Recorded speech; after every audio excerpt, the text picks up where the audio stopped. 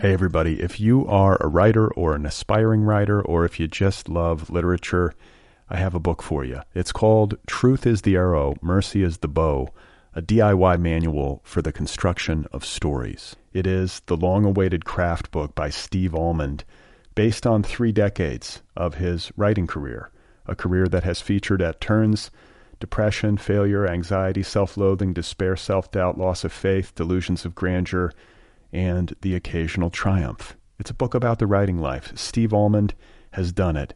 He has embraced it, the full catastrophe, and he has lived to tell about it. The Boston Globe says, quote, "This isn't just a book about writing, it's a book about honesty." And Richard Russo calls it, quote, "one of the best books on writing I've ever read. It's also the funniest by a country mile." Once again, it's called Truth is the Arrow, Mercy is the Bow, a DIY manual for the construction of stories by Steve Almond, available from Zando. Go get your copy right now, wherever you buy books.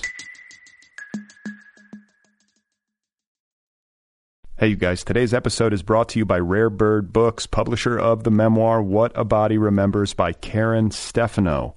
It is the official June pick of the Nervous Breakdown Book Club. It has been earning rave reviews. Samantha Dunn, author of Not by Accident, calls it, quote, riveting, necessary, and unforgettable. Susan Henderson, author of The Flicker of Old Dreams, calls it a gripping, upending thing of beauty. And Antonia Crane, author of the memoir Spent, calls it stunning. What a Body Remembers, a memoir of sexual assault and its aftermath, the official June pick of the Nervous Breakdown Book Club, available from Rare Bird Books. You are not alone. You have found other people. You and I have a friend in common. Every stupid thing that a writer could do, I've done. I think it's really beautiful. Jeez, dude, what a struggle, you know? It was incredible. You know, it's like your head exploded seeing what was really there. And now here's your host, Brad Listy. Just one person at just What's one up, time. everybody? Hello. Right. How's it going? Welcome to the Other People podcast. I'm Brad Listy. I'm your host. I'm in Los Angeles. It's good to be with you. I have Catherine Scanlon on the program today. She has a new book out called Og9 Fog. It is available from MCD Books. That's an imprint of Farrar, Straus, and Giroux. And this is a difficult book to categorize. Og9 Fog. I guess it reads like a poem, but it is a work of collage that is drawn from a diary that Catherine found at an estate sale in the Midwest. You're going to hear all about it. So the book, again, is called August 9 Fog. My conversation with Catherine Scanlon is coming up in just a bit. I think today, let me see the calendar. I think the T-shirt fundraiser, yeah, it's over with.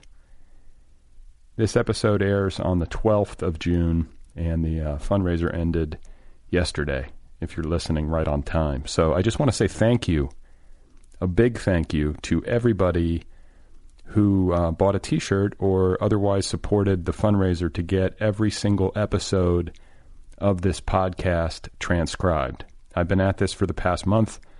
I've made it a kind of project. There have been people who have volunteered. Dozens of you have been kind enough to reach out to me via email to offer to transcribe an episode or more. And I want to say, another thank you to those people as well. So what else has been going on? I went to see Dead & Company at the Hollywood Bowl last week. I don't go out that much. I don't go to concerts the way that I used to. So, when I do go, it feels like an event, And it's kind of a nostalgia trip. As many of you know, I'm a fan of the Grateful Dead. I don't care what anyone thinks. I know people think it's lame. I like the Grateful Dead. I don't give a shit. And so the Dead & Company is like, 3 of the living remaining members of the original band, plus like John Mayer and some like younger people. And so I go to the show, and I'm sitting. I had great seats. I was sitting right in front of Bill Walton, the basketball player. He was literally seated directly behind us. I'm like telling people that he's been going to shows for 52 years. I don't know if you guys know that, but he's like a devoted Deadhead. He was at the shows in Egypt when they played at the pyramids back in like 1978. So there I was down in the pit at the Hollywood Bowl, about 10 rows back, dead center. Got to see the band play. It was good. They're a little slow, as you can imagine. They're in their 70s. But they're still doing it. It's good to go see people play music, whatever it is, you know, just to be in a crowd with some energy. And a funny thing happened after the show. So, I ride my bike all over LA, and I'm kind of devoted to getting around on two wheels when I can. And I rode my bike up to the Hollywood Bowl just because the traffic is so insane. It's like rush hour, and you're trying to get to this concert venue that's right near the freeway. And, you know, if you don't know LA, it's an absolute clusterfuck right up there by the Hollywood Bowl. So I was just like, you know what? I know I'm going to have to ride uphill on the way there, but I can kind of bomb downhill on the way home. I'm just going to do it. And it worked out great. The only thing that was a little weird is that, you know, after the concert, I was a little bit stoned. I was a little bit, you know, sideways. Not like nothing record breaking, but I'd been at a concert. I was at a Dead show. So I'm riding out of the venue, kind of weaving my way through these crowds. Thousands of people kind of pouring out in various states of disrepair, trying to find their cars. And I'm, you know, making my way downhill, back down towards Hollywood, and I get to this intersection, and all of a sudden I hear this guy at the corner say, "No way. It's Brad Listy. I love your podcast, man. I look forward to the episode on Wednesday." And I turned, and I think I can remember what the guy looked like. He was kind of a hippie-ish. I think he had longer hair, glasses, and he was with a young lady. But it was just so random, and it was, I was in a state of mind where it seemed like especially cosmic, I think, you know. I was like, whoa.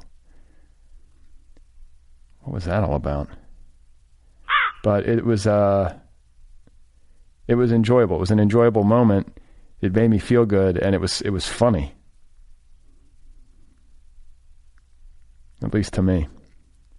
So, you know, the podcast, it makes its way out there. People, you know, they know about it somehow. And even more interesting was the fact that this guy recognized me. So I'm like, wait, are you like Googling me? Like, what's going on? Because I don't really present my face, obviously, on the show and on the internet. I mean, I guess, you can find it if you look me up, but he knew exactly what I look like.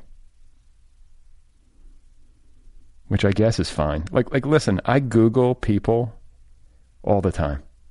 And if somebody's like, oh, you know, this is where I live, can you send me a whatever?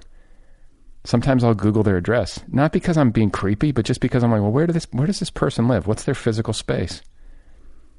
And I want to check it out. And I think a lot of us do that. I hope a lot of us do that. I hope I'm not like some kind of crazy outlier for doing that. It's kind of irresistible, right? When you have Google Maps or... So anyway, all is well. My thanks again to everybody who bought a t-shirt. Those should be going out in the mail shortly. And for those of you who wanted one, but you didn't get to the line fast enough, maybe next time. And if you're listening and all of this is new to you and you have an interest in helping to transcribe some episodes, the email address is letters@otherppl.com, and just put transcription in the subject line so I know what you're mailing about. Okay? So let's get to the program. My guest is Kathryn Scanlon. Her new book is called Og9 Fog, available now from MCD Books. Here she is, folks. This is Kathryn Scanlon. Well, I found the diary in 2004. I was living with my parents at the time in Iowa, and I had finished undergrad, and I had done this summer program in New Mexico, and I was going to be moving to Chicago, and I was going to apply to grad school there. But in the meantime, like after I came back from New Mexico, I stayed with my parents for probably 3 or 4 months, and there antique dealers, and so I just spent those months going to auctions and estate sales with them, which is something that I've liked to do for a long time. And I write in the introduction to the book that I picked the diary out of a box that was on its way to the trash, which probably was how it happened, but honestly, I can't quite remember exactly how I found it. It was either that, or it might have been something where my dad brought home a box of things that were going to get thrown out. He sometimes helped these auctioneers that he knew, and like when he helped them, they would give him things, or they would, like, if there were things that they were going to throw out, he would just take them because he doesn't like to see things thrown out. As an antiquer, I guess is that the right terminology, antiquer? Yeah, or a dealer, yeah. Antique dealer, yeah. Yeah, no. Dealer, there's the drug connotation. Antiquer, kind of a weird word. Yeah, I kind of like the dealer a little bit better, but yeah. So anyway, it was something that was basically someone had kept it, or multiple people had kept it safe for quite a few years, and then the impression that I had, or that I remember from when I got it, was that there was kind of no one left to care about it. And you see that at auctions a lot. You see family photos and letters, like all this really personal stuff that you think, oh my God, like why is this out here for the public to just paw through? But a lot of times it's just that no one's left, and I think that was the case here, and it was something that was going to be thrown away, and I just liked it. Why did you like it? I like a lot of stuff like that, and especially then, much less so now. But then I was collecting a lot of things. I was making visual art then. So I just had a lot of stuff around that I would make sculptures from, or like assemblages and collages and things like that. And So you're a visual artist in addition to literary. Yeah, I haven't been making as much visual work lately, in the last, several years, but I liked it as a visual object first, like a physical object, and I tried to figure out how to make visual art out of it. Like I was gonna remove the pages, maybe, I thought, and frame them in groups, or I was gonna like make blown up prints of the pages. They're really interesting to look at, like just visually. What is give us a visual of this diary. What is it like to hold it in your hand? What is the cover like, the pages, the ink, just so people can start to see it? Yeah, it's a pretty small book, kind of similar in size actually to what my book is, but it's much thicker. And it has a leather cover with like a gold embossed. It was from the 60s, so it's got this kind of 60s looking gold embossed 5-year diary on the cover, and it has a lock on the front, and it used to have a strap that locked it, but the strap is like rotted and it's gone. It's not there anymore, but the key was still inside the diary when I found it. The spine is totally gone, like broken, so the pages are just sort of like, some of them are loose and then some of them are just in a chunk. And then the covers kind of like come apart separately. So I've always kept it folded in this like paper bag in my desk, and when I handle it and stuff, and it's mildewed. It looks like it either got leaked on or dropped in water at some point. So the bottom, probably like quarter or so of each page has bled, and she used a lot of blue ink, so it's really pretty. Like, I mean, you can't really read a lot of the words in the later years. I was going to say, is it illegible because of that? A lot of it, yeah. A lot of the 1971 and 1972 is not super readable. And the years that it covers are 68 through 72. And 72. And so you get this diary. It's you can't even remember how exactly it came into your hands, but you know that it struck you. Mm-hmm. But you didn't immediately know that you were going to do something with it, artistic, correct? Well, I knew I was going to. I mean, I really wanted to do something with it from the beginning. From just reading through it one time? I didn't even read it in the beginning. I just looked at it. I just would take it out sometimes and sort of look at it and try to figure out what to do with it. And I was thinking of doing something more. It seemed more like it would make sense to try to do something visual with it because I liked how it looked. And I didn't try to read it. I don't know why. And then at some point, for some reason, I just started to read it. And then I decided that I wanted to do something textual with it.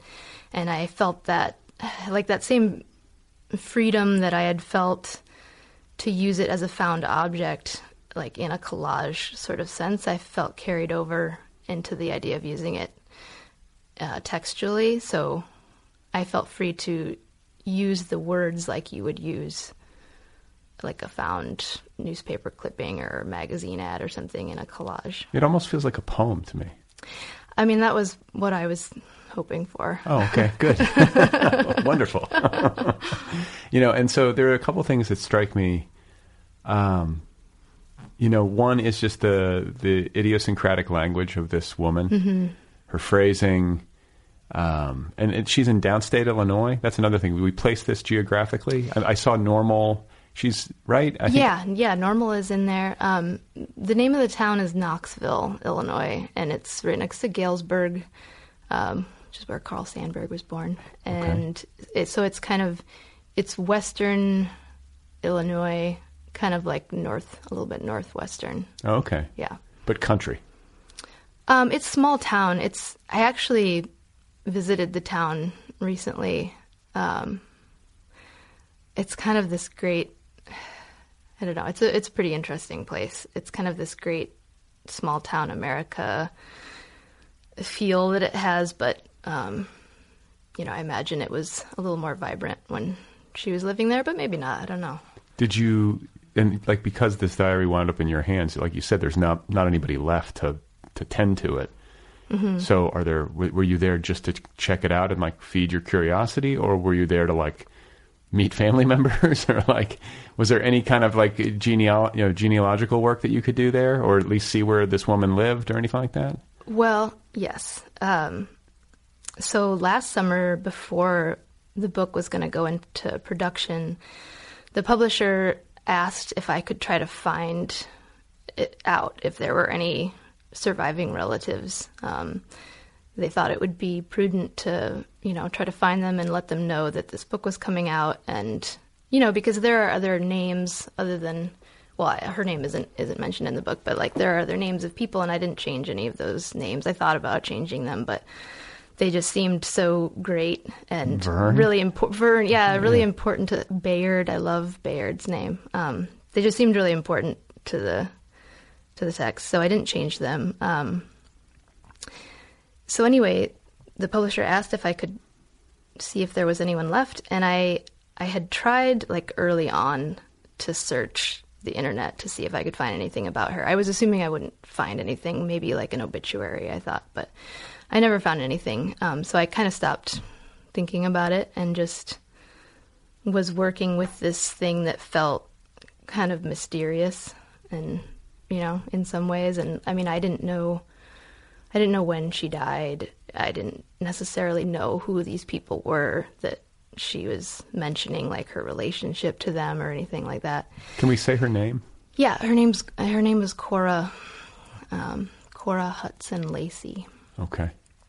So when the publisher asked me to do that, I looked again, and this time I found a page that had been made for her on this website called findagrave.com. I've seen this before. You have? Yes. It's really interesting. It's just this user-created website that apparently a lot of people have a hobby of going to graveyards, photographing all of the graves, uploading the photos to this website. And so each grave kind of gets its own page created for it. And it serves as like a virtual grave site. Hey everybody, if you are a writer or an aspiring writer, or if you just love literature, I have a book for you. It's called Truth is the Arrow, Mercy is the Bow, a DIY manual for the construction of stories. It is the long-awaited craft book by Steve Almond, based on 3 decades of his writing career. a career that has featured at turns depression, failure, anxiety, self-loathing, despair, self-doubt, loss of faith, delusions of grandeur, and the occasional triumph. It's a book about the writing life. Steve Almond has done it. He has embraced it, the full catastrophe, and he has lived to tell about it. The Boston Globe says, quote, "This isn't just a book about writing. It's a book about honesty." And Richard Russo calls it, quote, "one of the best books on writing I've ever read. It's also the funniest by a country mile." Once again, it's called Truth is the Arrow, Mercy is the Bow, a DIY manual for the construction of stories by Steve Almond, available from Zando. Go get your copy right now, wherever you buy books. Okay, so stuff like this, because I think it can be, it's so abstract, the number of human beings on this planet. Mm-hmm. Like, what is the world population now? It's like 7 billion or something. But when somebody starts to talk about a niche interest, like walking into like the fact that there is a volume of people who are interested in doing this large enough to populate a website, and you can find this woman's great, who's out there photographing tombstones? Apparently there's over 100, and I think I'm remembering this number correctly, 175 million individual graves that have been uploaded to this website. Well, I guess it's great for research.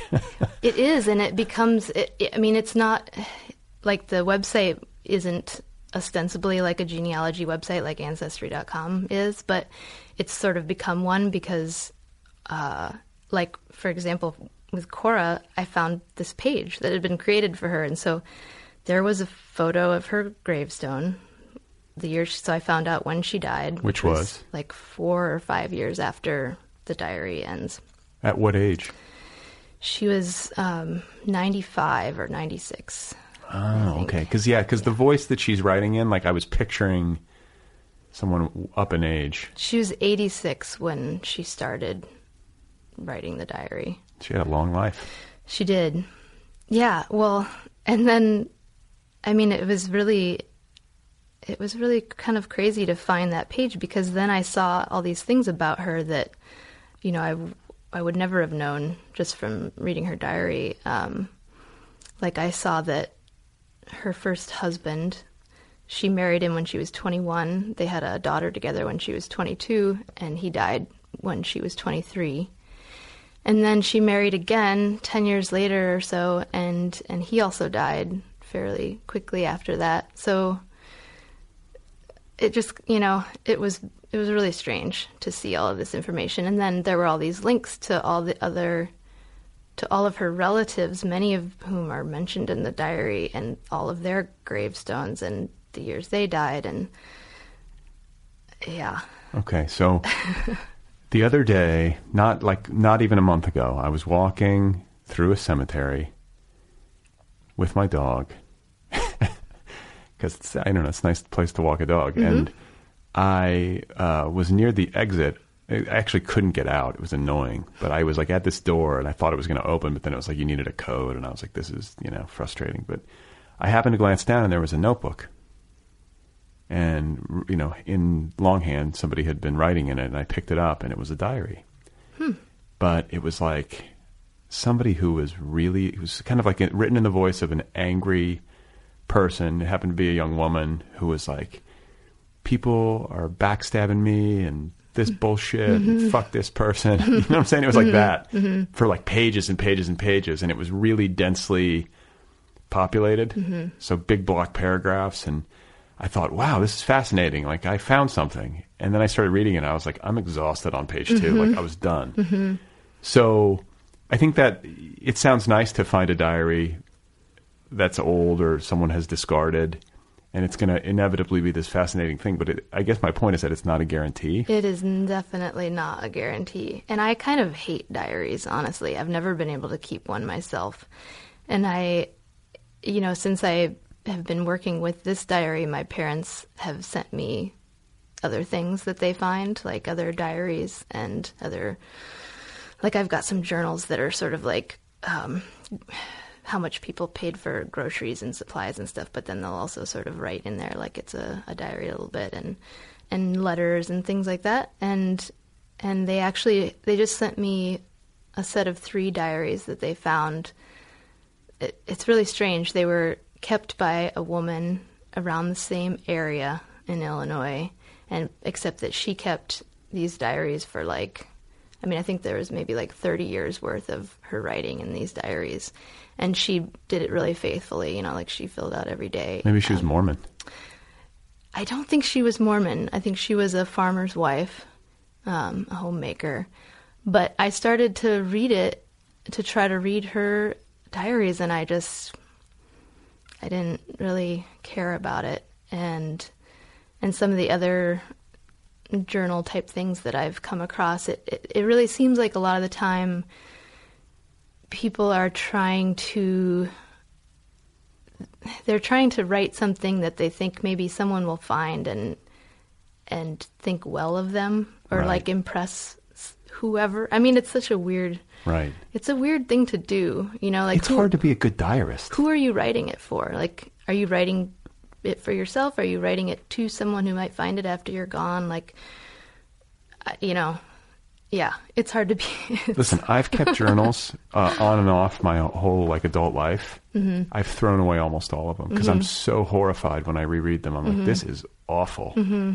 I don't like myself. Yeah. Or it's just I'm just complaining, or it's just stupid. Yeah. But some people can ruminate and capture, or they have this unself-conscious, you're talking about, delivery that when you read it, I think there's just an energy in it that vibrates differently than somebody who's trying to make people think well of them. Yeah. And I wonder, with Cora's diary, I feel like a lot of it might have to do with her age when she started writing it, and that, and I think her observations tend to be fairly practical.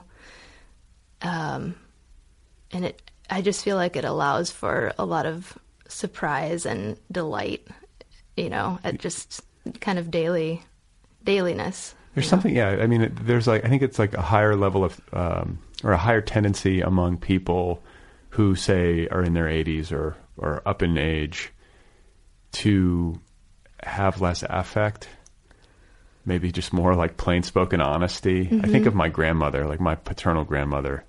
She always had that. Mm-hmm. When I was with her, there was this sense of relief because you knew, no matter what you were talking about, she was not going to bullshit you. Mm-hmm. She was done bullshitting. Mm-hmm. She'd been through too much. She was real. And I was 8 and I loved it, she'd crying, but not a lot, but she was just real.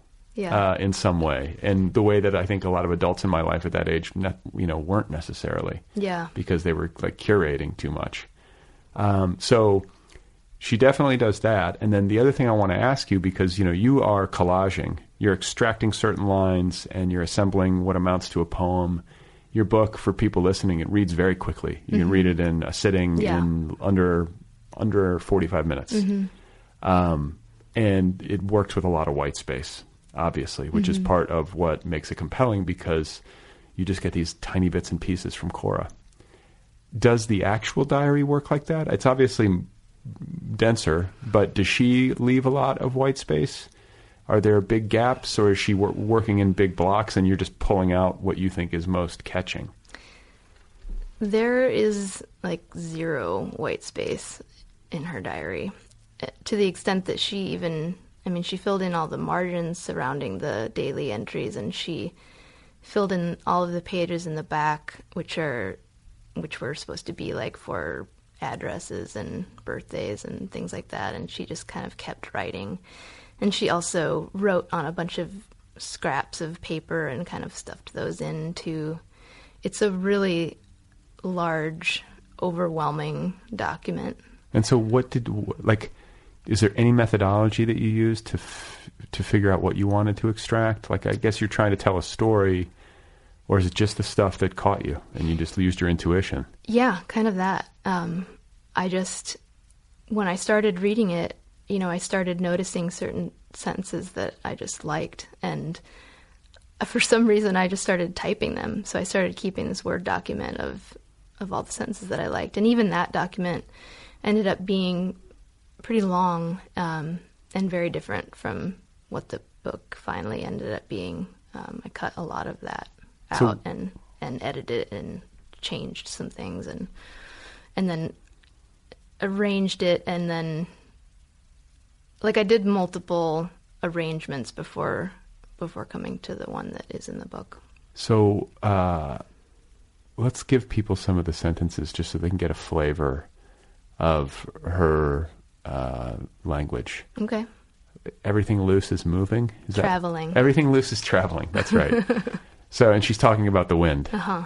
But do you have them locked up away upstairs, or do you need like the book? I don't want to put you on the spot, but she has like this very idiosyncratic, personal way of talking that evokes place for me. Like, you know, when you read it and you're sort of hearing her talk in her own voice, I'm thinking of somebody out in the Midwest. And yeah, well, I really think that a big part of my interest in the diary was that it feels like a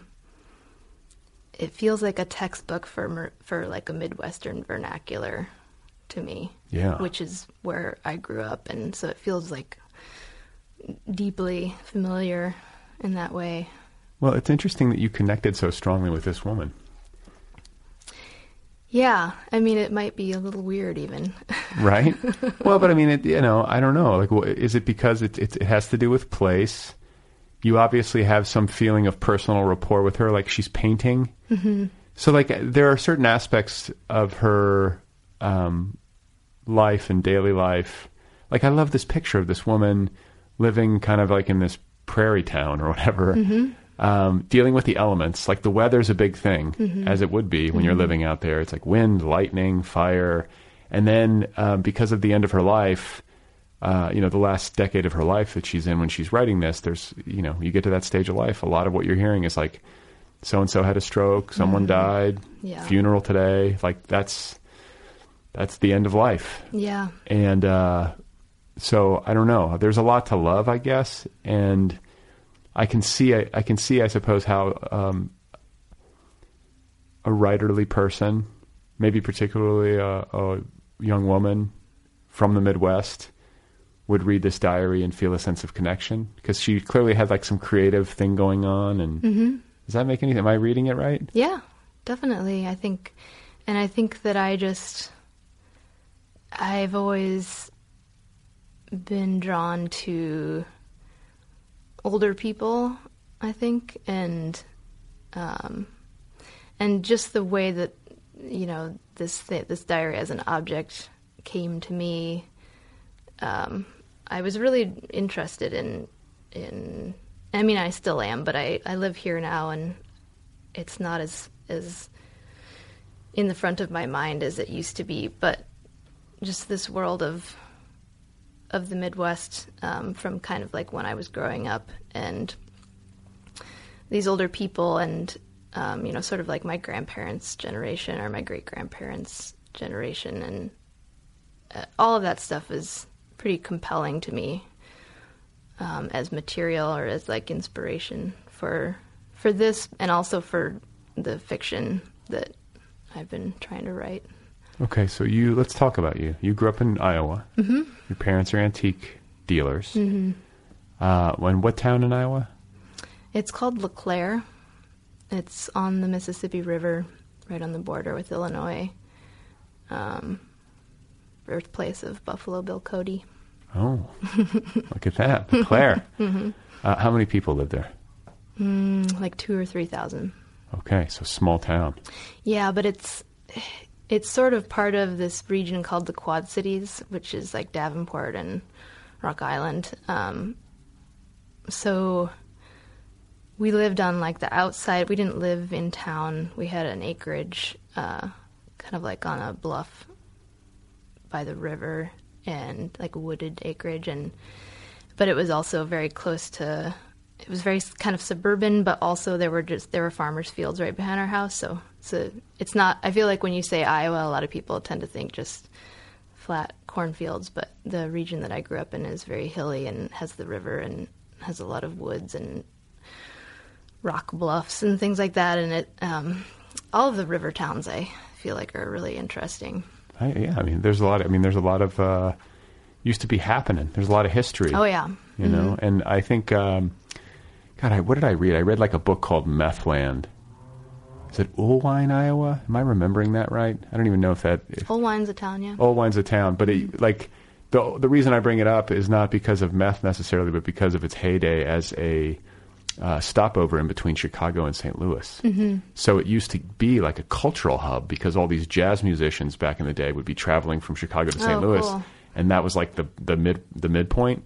So they'd stop over, play a concert, and it was like a factory town. So they had like a population. People would get to see like the best musicians. You know, they'd roll through Ullwine on the railroad or whatever. So. You know, like nowadays you drive through and there's a lot of blight and, you know, things have obviously changed radically. But, I mean, Mississippi River towns, that used to be it. A lot of money. Yeah. There's a lot of really beautiful old buildings. Yeah. So was it like an idyllic, like it sounds like you had like a beautiful, like trees and acreage and a river, and it sounds nice. Yeah, it is nice. It's also not nice.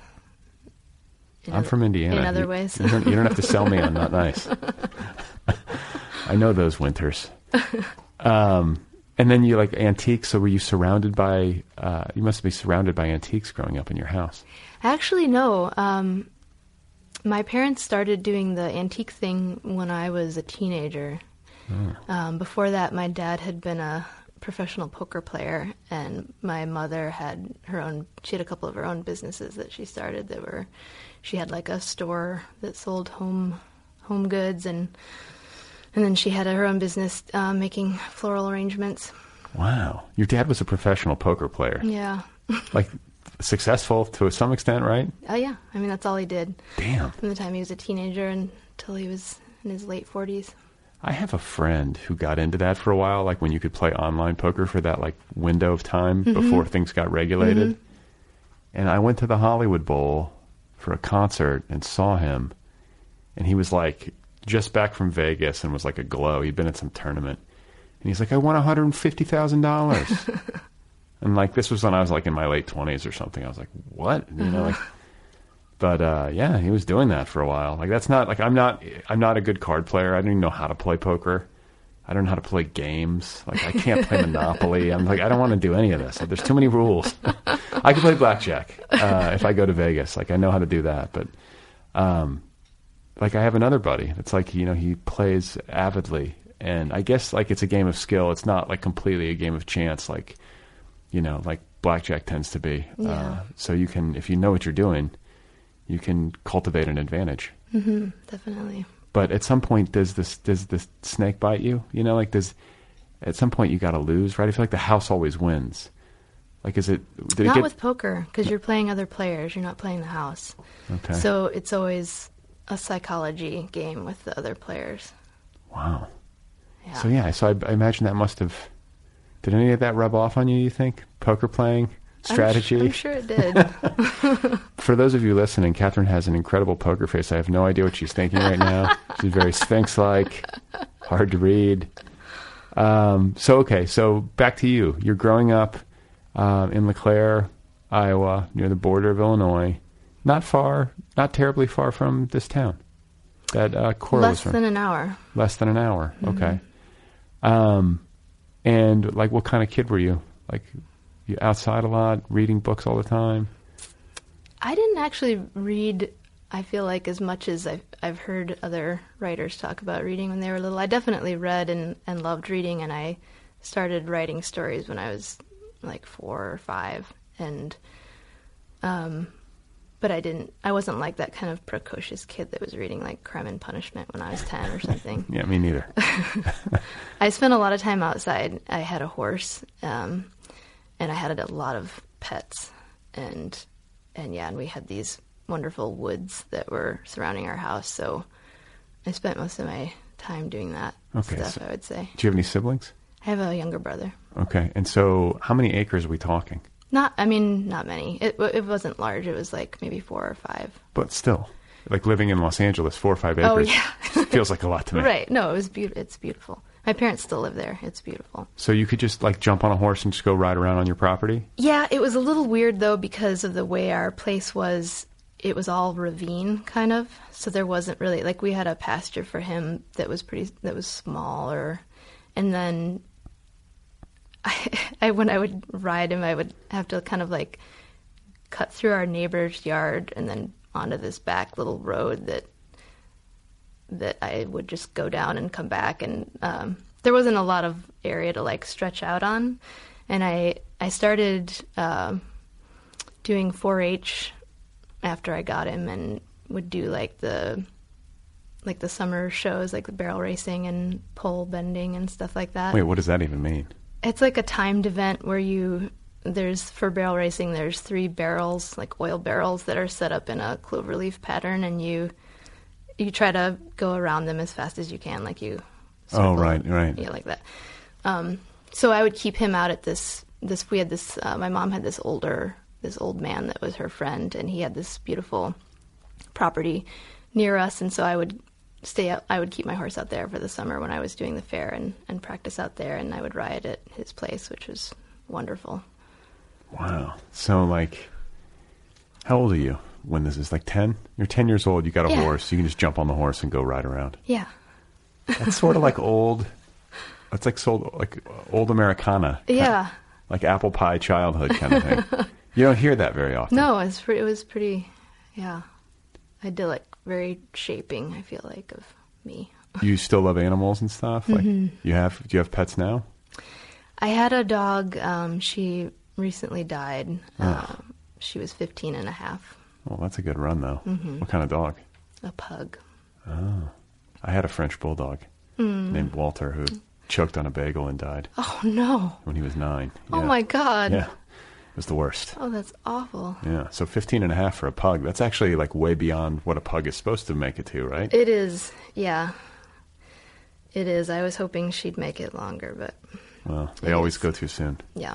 And, but I'm thinking like horse, like rural farmland, open pastures, bluffs, river. Like I'm not picturing pug. Pug is like after you moved to the city, right? You got out of like LeClaire and moved out. Yeah, I got her at this really weird time that was just a terrible time to get. I don't know how that happened really, but when I was just finishing undergrad, when I was living in Iowa City, is when I got her. My mom had Pekingese. Oh, she did? Yeah, okay. So I think that it probably came from that. For some reason, I always liked pugs. I don't even know where I got that from. Like, we didn't know anybody who had a pug. They weren't very popular then, you didn't see them on TV or anything like that. So they weren't fashionable. No, and it's same thing with like, I guess when I was a kid, I had this blanket habit. Like, I had this blanket that I had to carry around with me everywhere. And by the way, for those of you listening, Catherine is holding a blanket right now. It's a little weird, but. And before I started preschool, my mom wanted to get me to stop carrying it. And so she told me if I would stop that I could have whatever I wanted. And apparently I handed her the blanket and was like, I want a white female Persian cat, which I have no idea where I got that either. Like, Persians, like, I don't know. Yeah. But similar smushed face, Do you have any like spiritual stuff going on? Like, do you believe, and the reason I ask is just like, you find this diary, you have this like very powerful connection with this woman who's long since passed. You're pulling up like Persian cat and pug out of nowhere. Like, when you make sense, and we all have this stuff, we all have some, these weird like predilections and things we can't quite explain or whatever. But do you have any kind of way of explaining it to yourself that would fall under like spiritual terminology? I do, but not in a way that I would maybe know how to like articulate, but it does feel that way to me, or like just writing in general and the things that I've been drawn to in my life. It does feel like it is something that is coming from somewhere else, but I don't know, maybe everyone feels like that. Maybe. I mean, I don't know. I guess people tend to have a different vocabulary a lot of the time. Yeah. Were you raised with, like, in the Midwest, did you have, like, a traditional religious upbringing? No, not at all. My mom's mom was religious, and they had to go to church all the time and sing in the choir and stuff like that, and my mom didn't want us to have to do that. So we didn't do any of that. I maybe went with my grandma a couple times. My dad's family was Catholic, but he, is not practicing, and they aren't really either. But yeah, my mom and her sisters were really all into New Age stuff, like in the 80s. So I grew up with that. Like, what does that kind mean? Of like a religion. They just, it was like around that time when a lot of those things were, people were just sort of, it was kind of like breaking into the mainstream a little bit more, like, I remember my mom had like the I Ching, and she had that book, Chop Wood, Carry Water, and she'd written, the Aquarian Conspiracy, like all of those kind of books. And we went to, apparently, like me and my cousins and my aunts, we happened upon this thing called the Harmonic Convergence in Fairfield, Iowa, which is where the Maharishi University is. Yeah, one of my past guests grew up there, Claire Hoffman. Oh. She's a buddy of mine, but her mom was deep into the TM community, and she was raised in Fairfield. Yeah, I think I've either read an interview with her or I've listened to part of her book or something. Yeah. Yeah. I forget. Like, I have it. What is it called? It's like Welcome to Utopia. Mm-hmm. Yeah, something like that. Yeah. Greetings from Utopia Park. I see it on my shelf. Yeah. So, but you went there for how much? Like for some sort of like gathering? Yeah, they had this. It was supposed to be this event where. Oh, I'm going to get this wrong, so I probably just shouldn't say it. But it was at some point they were trying to like get enough people together to meditate to like bring the Berlin Wall down or something. Yeah. And so you were part of that. Apparently, congratulations. I don't remember it, but you were the tipping point, Catherine. You're welcome, Germany. Okay, so that's interesting because I feel like that kind of cuts against maybe people's, myself included, expectations of what like a small town in Iowa upbringing might be like. Was the town itself and the people you were surrounded with generally like different and like more religious and traditional, and you guys were sort of an outlier, or was it more complicated than that? I would not describe that region as particularly religious.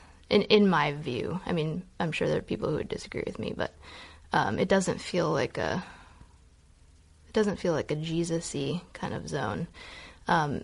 It's kind of a weird mix of sort of a, like there's a lot of industrial stuff around there. There's sort of like a blue-collar industrial, like the Alcoa aluminum factory is there, and like on this huge stretch of low-lying land that used to all be onion fields. It used to be Pleasant Valley, which is right next to where I grew up and where I went to high school.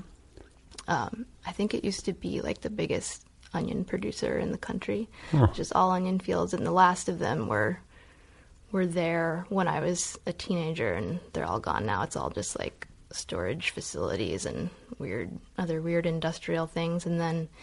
But then like kind of alongside that is a lot of these kind of gross cookie cutter suburban developments and they're putting them on what used to be cornfields. So there's no trees at all, and that's what reminds me of the neighborhood I grew up in Indiana. It was like right next to a pig farm. It's been built out since I left, but it was like that. I didn't actually put that together at the time because we moved there, and I was like, why are there no trees in this neighborhood? It's just wide open, barren cornfields. Yeah. So it's kind of a weird area. It's interesting.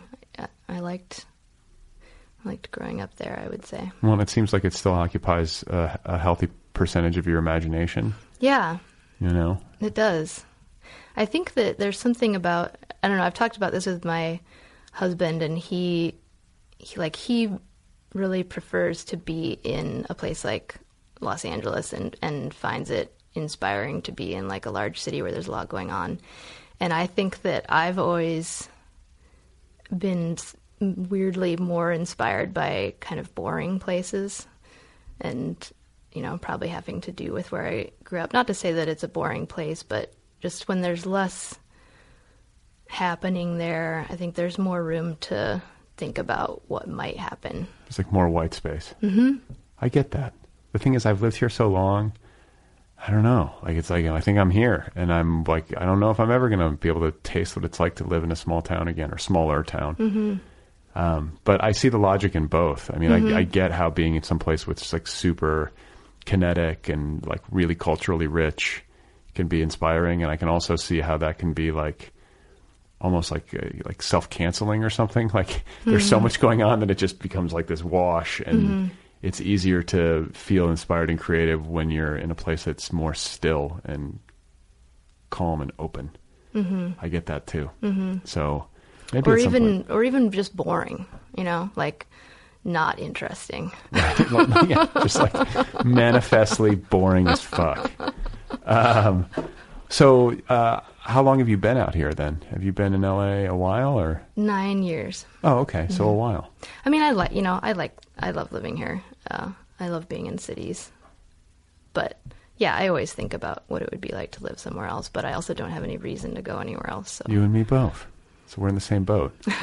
So, okay, so you're in high school.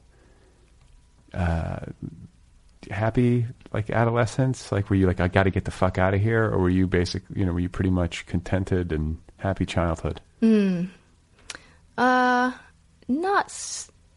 Not super happy, sort of like middle school into high school, but not anything terrible, and not where I was like, oh my God, get me out of here. I was very close with my family, still very close with my family. I went to college just like an hour away, you know, and still saw them all the time. In Iowa City. So Iowa City's an hour from where you were. Okay. That's a good little college town. It's great. Yeah. I love it there. Were you exposed to the writer's workshop when you were there?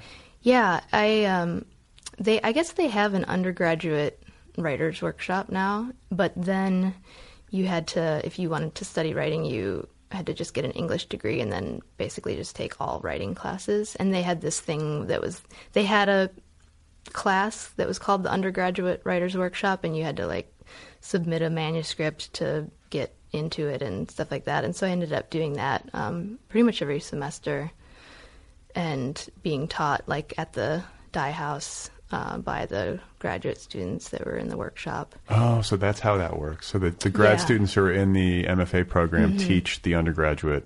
But just the same model, you know, like, so it's just like a junior workshop sort of. But still, like, and like, do a lot of people that go to the junior workshop feed into? I mean, it's so competitive. I guess it just depends. But yeah, I don't know how many. It seemed, when I was living there, it seemed like most of the graduate students were coming from elsewhere. There were a lot of people coming from New York, and from overseas even. And yeah, I took a class too. Like, I took a summer class with Frank Conroy. That was right before he stepped down as the director. Who were some of your teachers, like, that were in the MFA program? I worked with Brett Johnston. I mean, I think I'm saying that. I think I'm saying that right. Brett Johnson or Brett Johnston. I haven't read any of his books, but I know that he has some books out. And Elizabeth Stuckey French was a teacher of mine when I was in middle school. I did this program at the workshop there. And so you were going to writers' workshops when you were in middle school? There was this special program, like when I was 12 or 13, that was a summer program at the writers' workshop that, again, like, you had to apply for it or whatever. And I went to that, and it was in the summer, and that was really amazing. It was really, really influential. I bet. Well, I mean, but it also indicates that you were like demonstrating real interest in this at a young age. I mean, you say you weren't reading Crime and Punishment, but you were going to the Iowa Writers Workshop when you were 12. So that's pretty good. It's more than I was doing. I don't know. I was like, don't know what I was doing at age 12. I was like riding my bike and off a ramp or something. But yeah, I wrote a lot of stuff when I was young, and there was this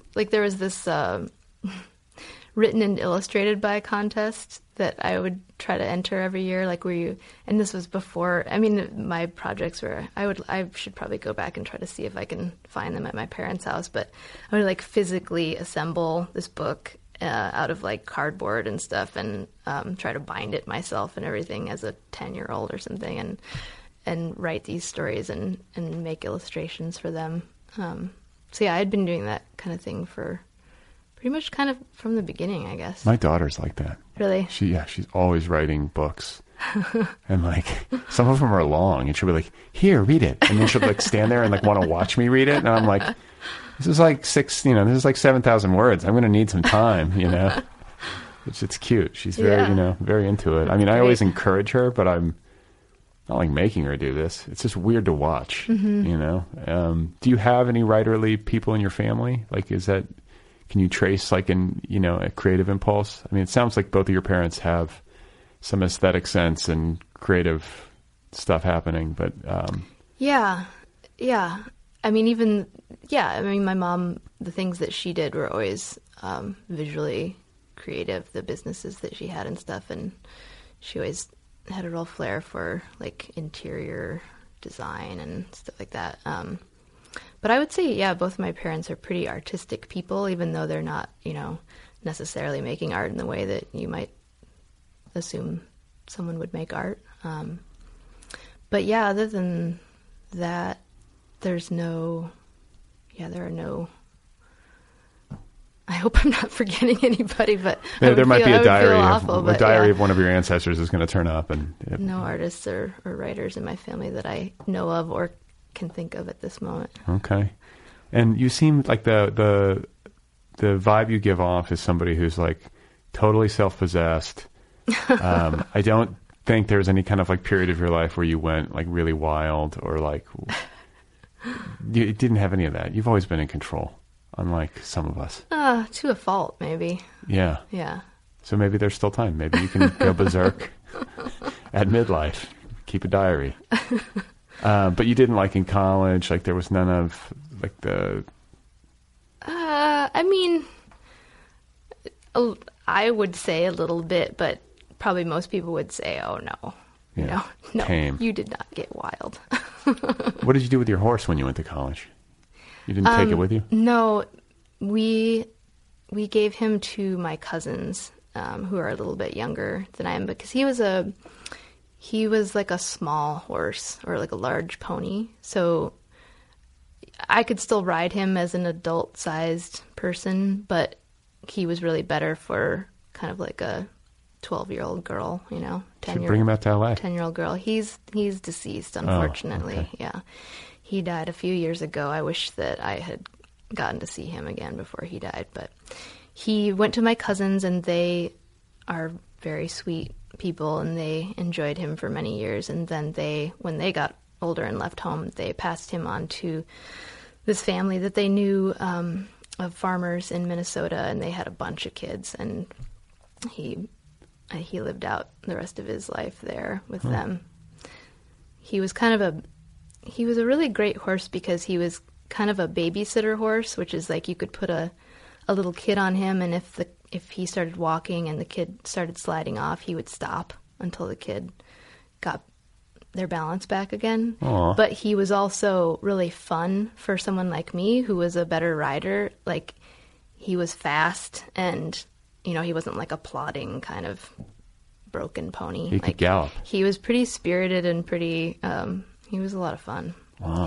He galloped, yeah, for You sure. could do that? You could just like open it up and take him out on a full gallop? Oh, yeah. Okay. And my mom made me learn how to ride without a saddle, which is like the best way to learn how to ride, because then you're not relying on that for your balance. You learn how to stay on. Look at you.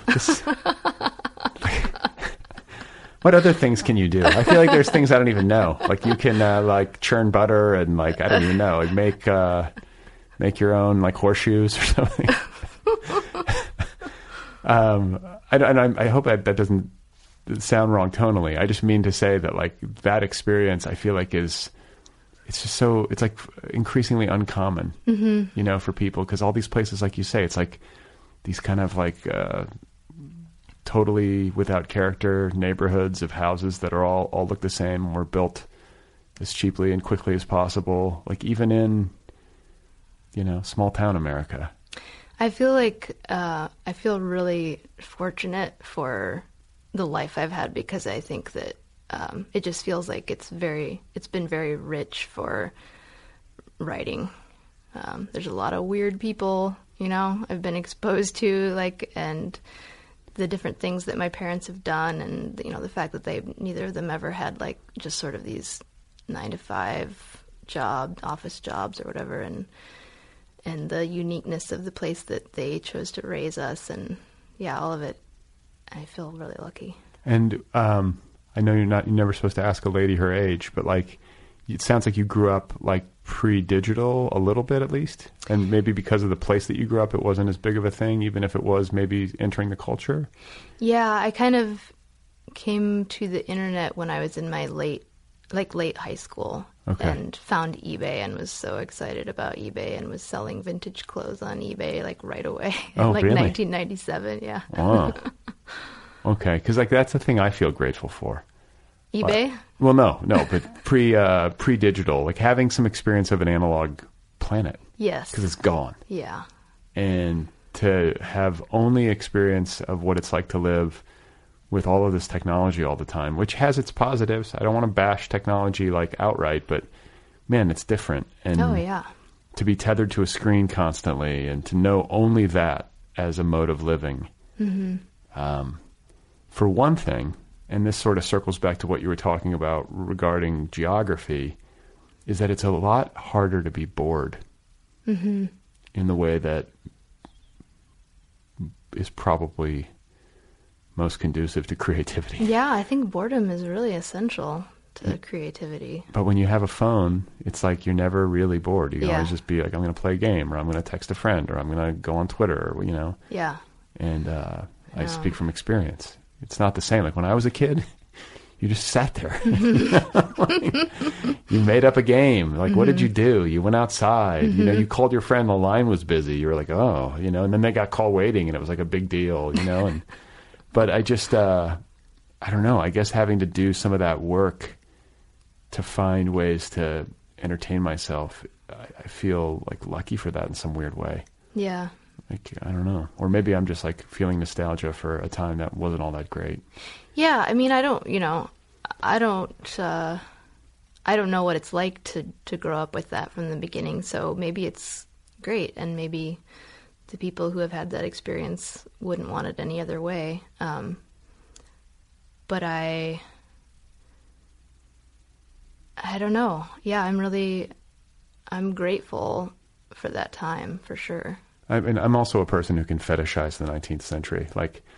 Yeah. Same here. I want to go. Yeah, I just want to go live in the frontier, or I want to go live with the transcendentalists, and then it's the life expectancy was 50, and everybody had scurvy or whatever, and it's not nearly. There's no indoor plumbing, So, not that that's the worst thing in the world, but in the winter, I don't know. Yeah. People had fleas and shit. It was bad. Yes.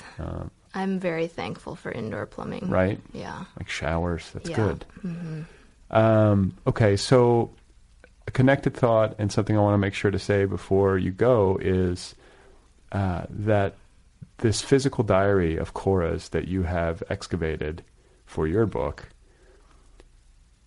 is the kind of artifact that is increasingly rare. A lot of people journal, but most of us are digitizing our personal lives. And what we will leave behind will not be a physical object. Right. It will be here's my Dropbox, have fun, with my 6 million selfies, which that's something, and I'm sure they're going to be of interest to somebody like you somewhere down the line who somehow gets a hold of it. But I don't know how that serendipity works with a digital archive unless somebody specifically, maybe there will be auctions for these things at some point. Mm-hmm. But have you thought about that?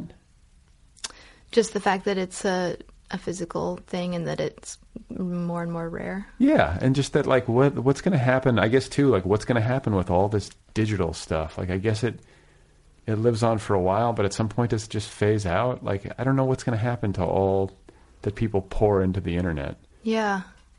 I mean, people are already, I think, making art about it and being interested in it and inspired by it in a way that's probably similar to to people who are drawn to physical objects, you know. But I've just always been more drawn to the physical. And, yeah, I mean, it's interesting to think about. I don't know what that's going to look like. And I was thinking about how, like, what would it even be like to look at this diary that I have, like, after I die, assuming that we still have a planet then. Right. Big assumption. Like, is it going to just seem like this crazy, crazy object, or is it not going to be that strange? I don't really know. When you say the diary that you're keeping, you mean the one that you personally keep? No, the diary that this book is made from. Are you a diarist yourself? No, I'm not. You're not? No. Interesting. No, my friend gave me a 5-year diary when I moved to Los Angeles, because she knew I was working on this project and I was moving, and it seemed like a good time to start one, and I tried, but I failed, and I made maybe like 10 entries. And this podcast is my diary. Me. It's a good diary. That's it. I don't know what else I could possibly say. That I don't need to write it all down. Just babble it into this microphone. I think that's good. Oh, we'll see. We'll see what my kids think. So what about getting a book like this published? Because what is it? Is it MCD? Mm-hmm. So FSG, it's an imprint of FSG, is publishing what is is experimental the right word? Pretty strange. Edgy, strange. I mean, it's a strange book. And I'm like, wow, Catherine got this book published by FSG. That's cool. How did you do that? I have no idea. What did you do? Did you submit it and they just said, yeah, we want to do it? Or did you know somebody who had read other work of yours who asked you what you were working on? Or what's the story? I had a book of short stories that my agent was preparing to send out to editors. And right before she was going to send it out, I kind of came to the final arrangement that I had decided on for this book. So I just sent it to her to see if she was interested in it, and she really liked the book, and so she included it in her submission. So she presented this, 2-book package, like this book and the book of stories, to all the editors, and Emily Bell at FSG responded like right away and wanted to publish them both, and I honestly am still kind of in shock about it. Wow. Well, that's good though. I like hearing stories like that because it makes me hopeful. There are people out there who will take a chance on books that don't necessarily conform to some kind of like preconceived notion or market standard or something. I don't know. But I can see how having it paired with a collection, that is more traditional, at least in terms of its contents, would make some sense. Mm-hmm. But kudos to Emily. Yeah, And kudos to your agent. Who is she? Her name's Harriet Moore. She works at David Hyam in London. Okay. And she's wonderful. How did you wind up with that? With an agent in London? So I think it was 2017, I heard of this new journal that was being started in England called Egress. And it was being edited by Andrew Latimer and David Winters. And I knew that they were interested in some of the writers and some of the writing that I was interested in. So I sent them a few stories of mine to see if they would want to publish them in the magazine, and they did. And they also asked if I had a manuscript. So I sent them the manuscript, and Andrew was running Little Island Press, and so he wanted to publish the book of stories. But before we kind of like finalized that deal or whatever, he put one of my stories up on their website, and that's where Harriet saw it, and then she got in touch with me. The rest is history. Yeah. And now actually, in a strange turn of events, Little Island is no longer going to be publishing the books, so that's kind of up in the air right now about For like UK? Yeah. Okay. Mm-hmm. Well, it's great to meet you. It's so nice to meet you. I enjoyed your book. Congratulations on its publication. Good luck with the story collection. When does that due out? Next April. Okay. So back-to-back springs. Yeah. It's a good way to do it. Yeah. I like it. All right. Well, maybe we'll run into each other around town. If I ever have any equine concerns, I will reach out to you, or poker, or antiquing, I guess, maybe. But such a pleasure. Likewise. Okay, that is Catherine Scanlon. Her book is called Og9 Fog. It is available now from MCD Books, an imprint of Farrar, Straus & Giroux. You can find her on Twitter. Her handle is @K_Scanlon_. Og9 Fog is the book. Go get your copy now. It's out there. Thanks to Kill Rock Stars and the band Stereo Total, as always, for the theme song music. Thank you to Tiger in My Tank for the interstitial music. If you would like to write to me, if you want to transcribe some episodes, letters@otherppl.com. If you want to support the show, it's listener-supported, patreon.com/otherpplpod.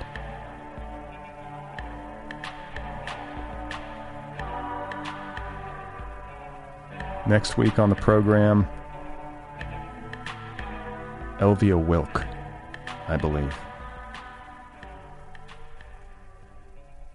I'm figuring it out still. We'll see. It'll be a surprise.